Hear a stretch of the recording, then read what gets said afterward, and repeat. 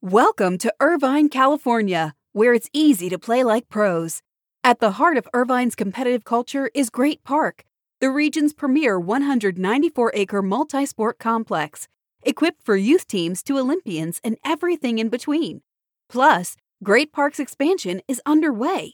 With near-perfect weather and a thriving sports scene, Irvine is the place to play. Visit DestinationIrvine.com for more information.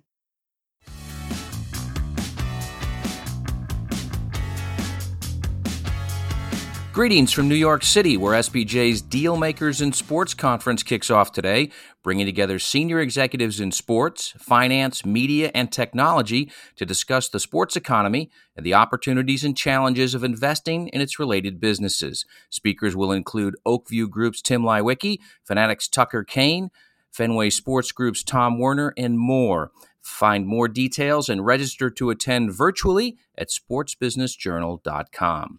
Good morning. It's Wednesday, December 1st, and this is your SBJ Morning Buzzcast. I'm David Albright, filling in for Abe Madcore. The calendar has turned to December, and that also signals the end is here for the current collective bargaining agreement between Major League Baseball and the Players Association. Negotiators are expected to meet again today to try to hammer out an agreement to avoid the first work stoppage in 26 years before the CBA expires at midnight tonight. The widespread expectation is that MLB will lock out the players once the CBA expires at 11:59 p.m. Eastern Time. If there is a negotiating breakthrough or meaningful progress today, the two sides could agree to extend the expiration of the CBA. Though the sides have reportedly tweaked their proposals in recent days, the core economic issues are still the major roadblock to a new deal. Players want free agency after 5 years or 29 and a half years of age, whichever comes first, while beginning the arbitration process after 2 seasons instead of 3.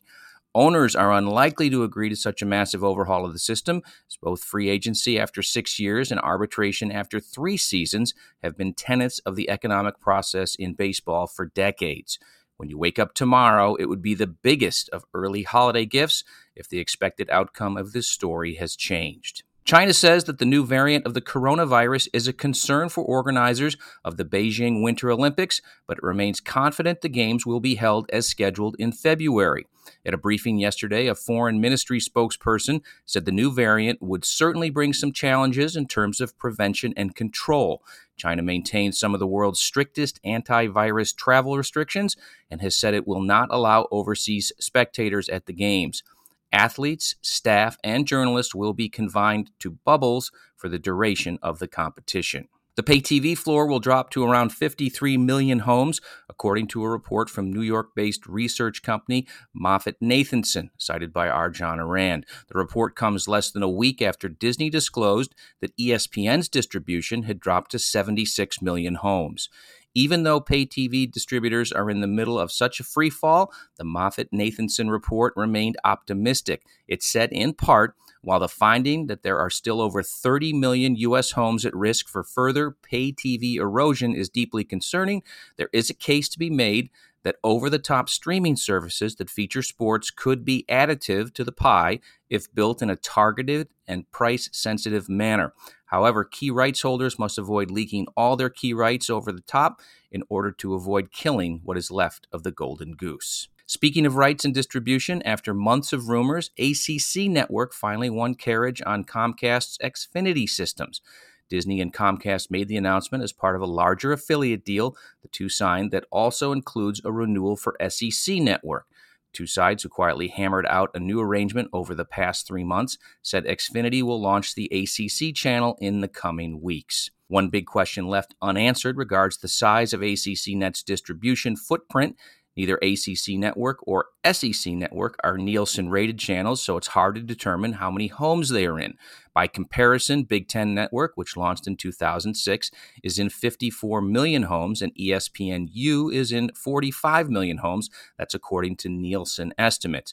That makes it likely that ACC Network and SEC Network both are in the 50 million home range. The East Asia Super League, which counts former NBA players Baron Davis, Metta World Peace, and Shane Battier as investors, will launch its first season with 8 teams in October of 2022. The teams will be made up of players from leagues in Japan, Korea, the Philippines, and Chinese Taipei, as well as players from mainland China and Hong Kong. Teams will play a 24-game regular season from October through February, with a Final Four and championship to be played in March of 2023.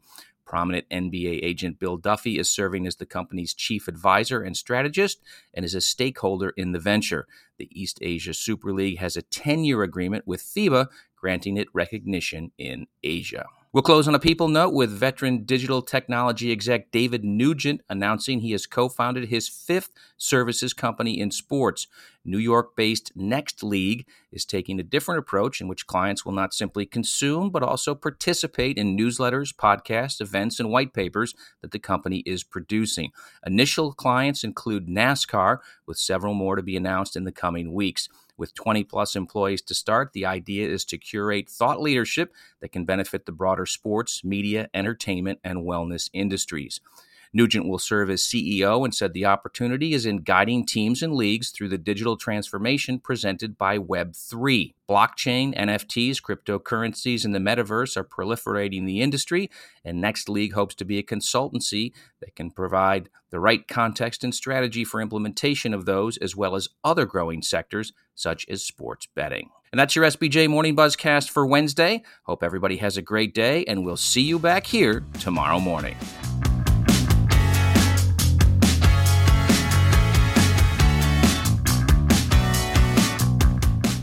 Welcome to Irvine, California, where it's easy to play like pros.